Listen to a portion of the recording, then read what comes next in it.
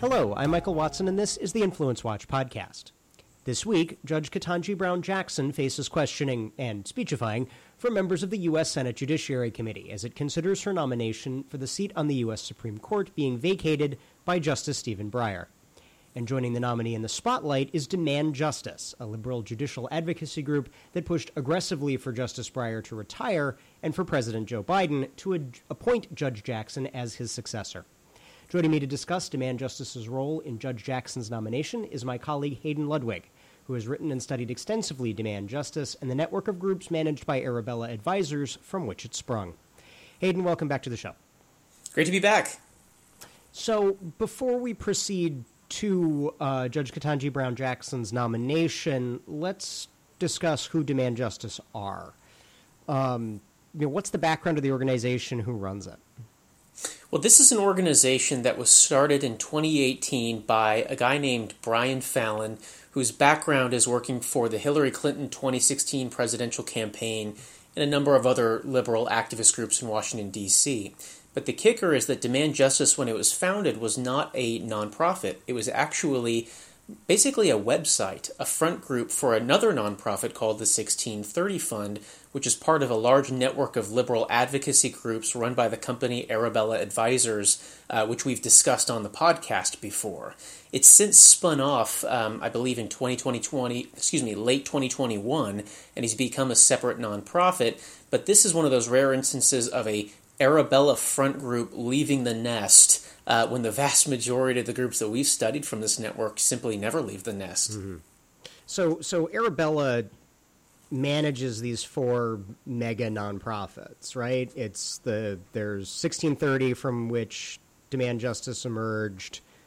There's New Venture Fund, which handles all their charitable deduction eligible advocacy, and then two other 501c3 charitable organizations, Windward Fund and Hopewell Fund, that do like specific issue stuff.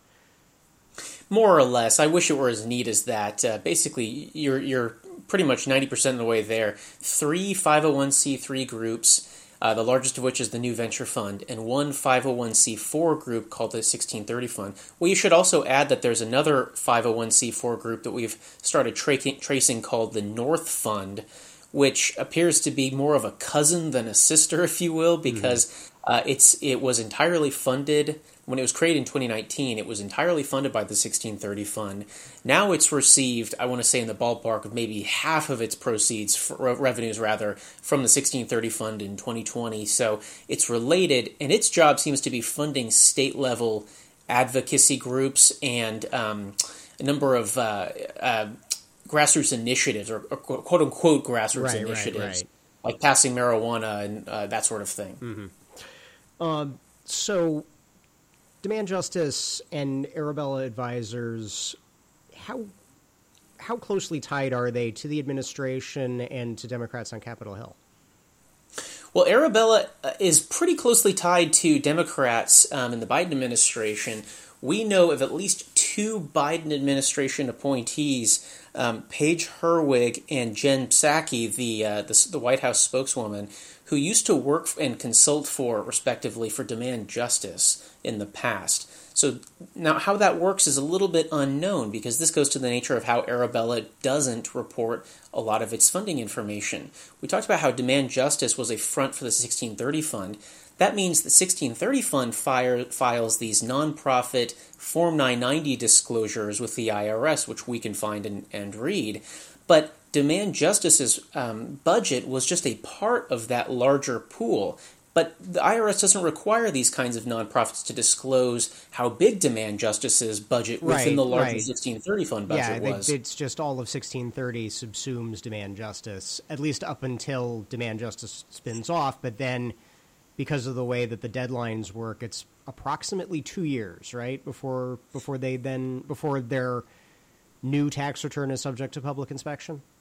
Exactly. And so you can see the obvious problem is, well, how much was Psaki and Hurwitz, how much were these people paid by Demand Justice when it was still within the Arabella network? And how big was Demand Justice as an entity within the 1630 fund?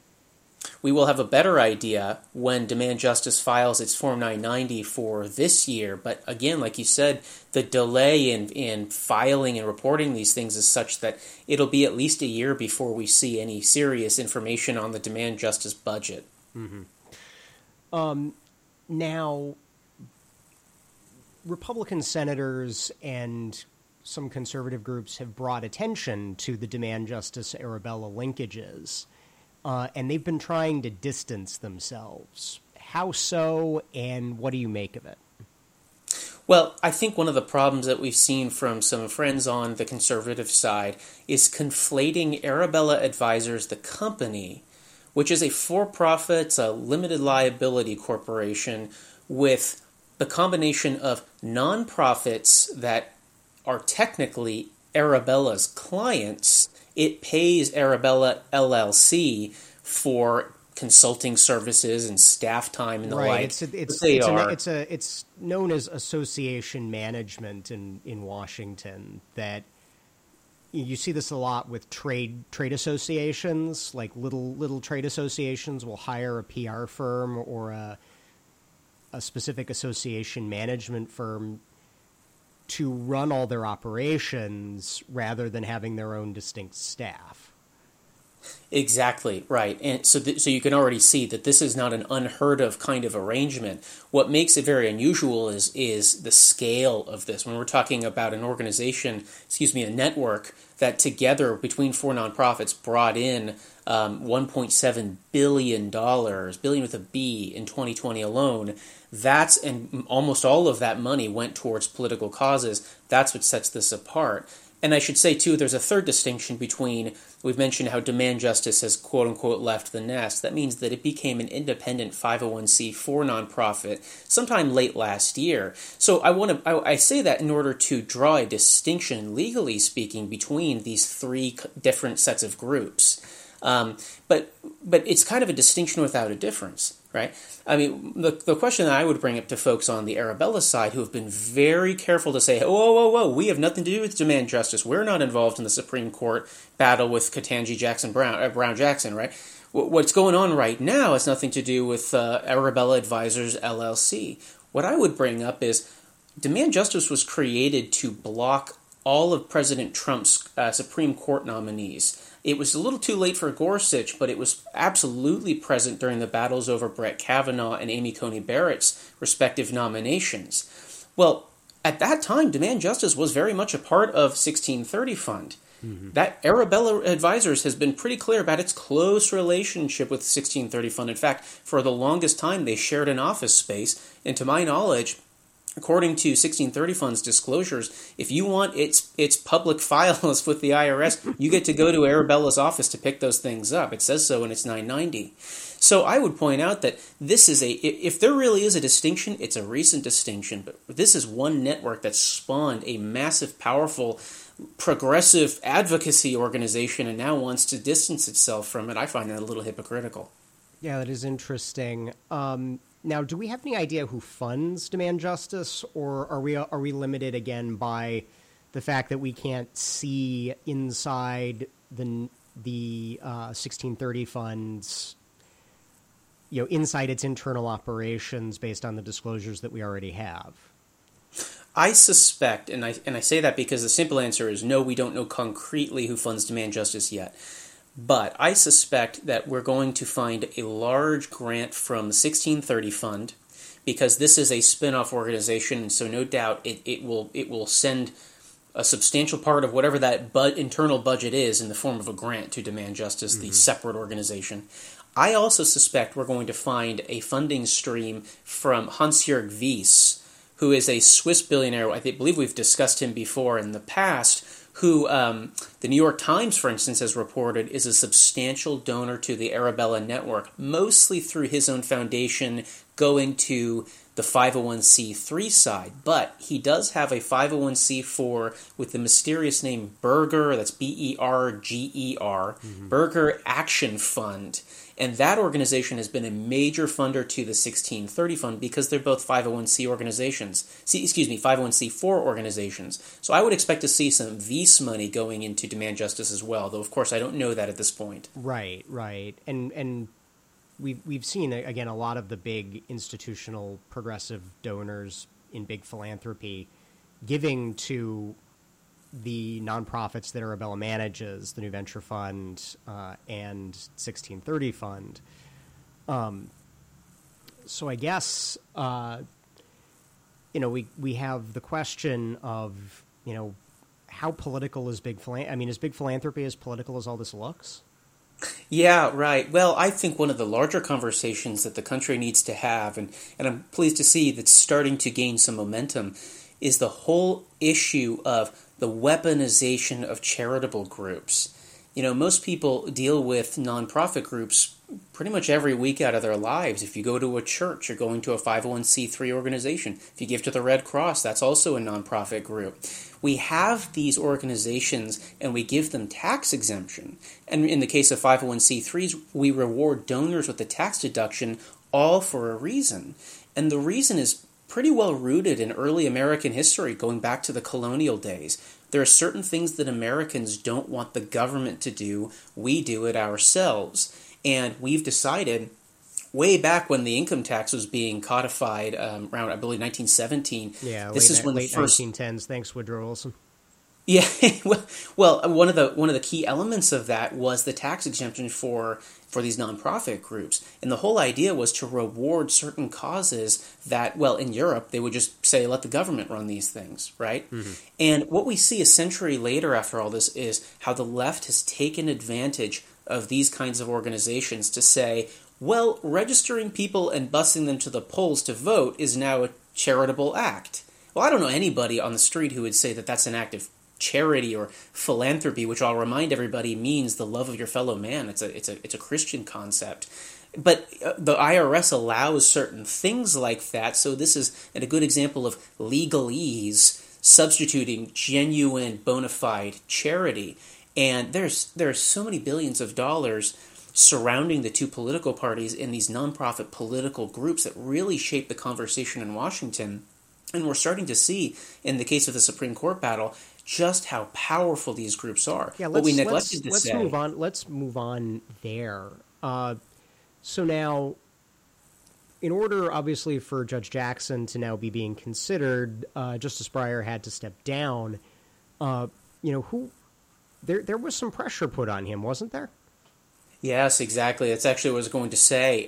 In the case of the current battle, you might say that it's because of professional Washington, D.C. based activists that are there 365 days out of the year putting pressure on the marbled halls of Washington, D.C. You might say it's because of them that Justice Breyer has decided now, under this current administration, to step down.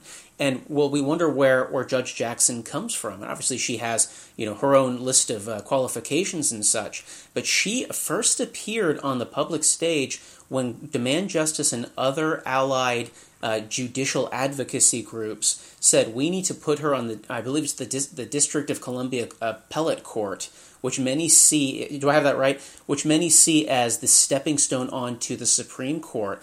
They got her put front and center into consideration for a nomination to that position. They also had her on a short list for nomination to the Supreme Court, even though that was she is on the D.C. Circuit, which is recognized as sort of the number 2 court.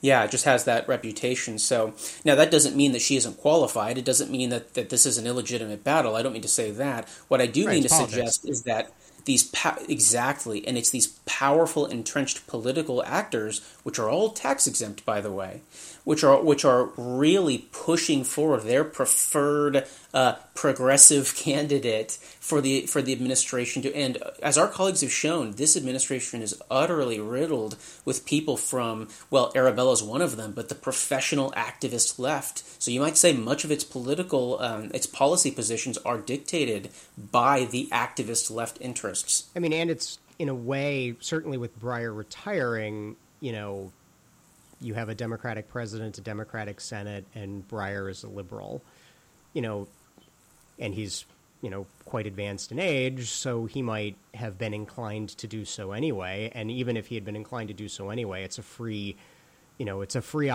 effectively free opportunity for groups like Demand Justice to display their apparent power, by telling him to do something he was already inclined to do. Well, and considering that they lost the last few Supreme Court battles that they were determined to, the word is bork, both Justices Barrett and Kavanaugh, I don't know that their victory list looks very long. Yeah, and to the extent it's that sort of, it's like the baseball stat, wins above replacement. You go, yeah, getting the liberal justice to retire in, with a liberal control of the presidency and the Senate, that's kind of a replacement level win. Right, exactly. And no doubt this is a prudent strategy on their part to say, well, we don't know how the 2024 election is going to go down necessarily. Let's consider this now. And I think it's pretty evident that they learned their lesson with this, with Justice Ginsburg, whom I'm sure they were hoping would stay on the court, well, very much alive, long enough for a Democratic president to replace her, and didn't work out that way. I mean, during the Obama administration, President Obama was trying to encourage her to step aside. Yeah, exactly. Didn't work out that well, unfortunately for them. Indeed. So what can we? So obviously, Jackson was the preferred choice. I mean, is it fair to say that she was the preferred choice of Demand Justice in the? Yeah, I'd say so. I mean, they offered up a short list of, I believe it's about a dozen candidates. And I should also say that they're not the only group in town, right? There are a number of other great groups, like the Alliance for Justice, they all have similar names, that were pushing for this, the Leadership Conference on Civil and Human Rights. Basically, if you go to any Supreme Court rally, you're going to find the same handful of organizations. Demand Justice is one of the most recent to join the mix. What makes it very interesting is its origins in this vast multi-billion-dollar dark money network that now claims it has nothing to do with the origins of Demand Justice. I don't know. Is that what they tell their donors privately? I wonder.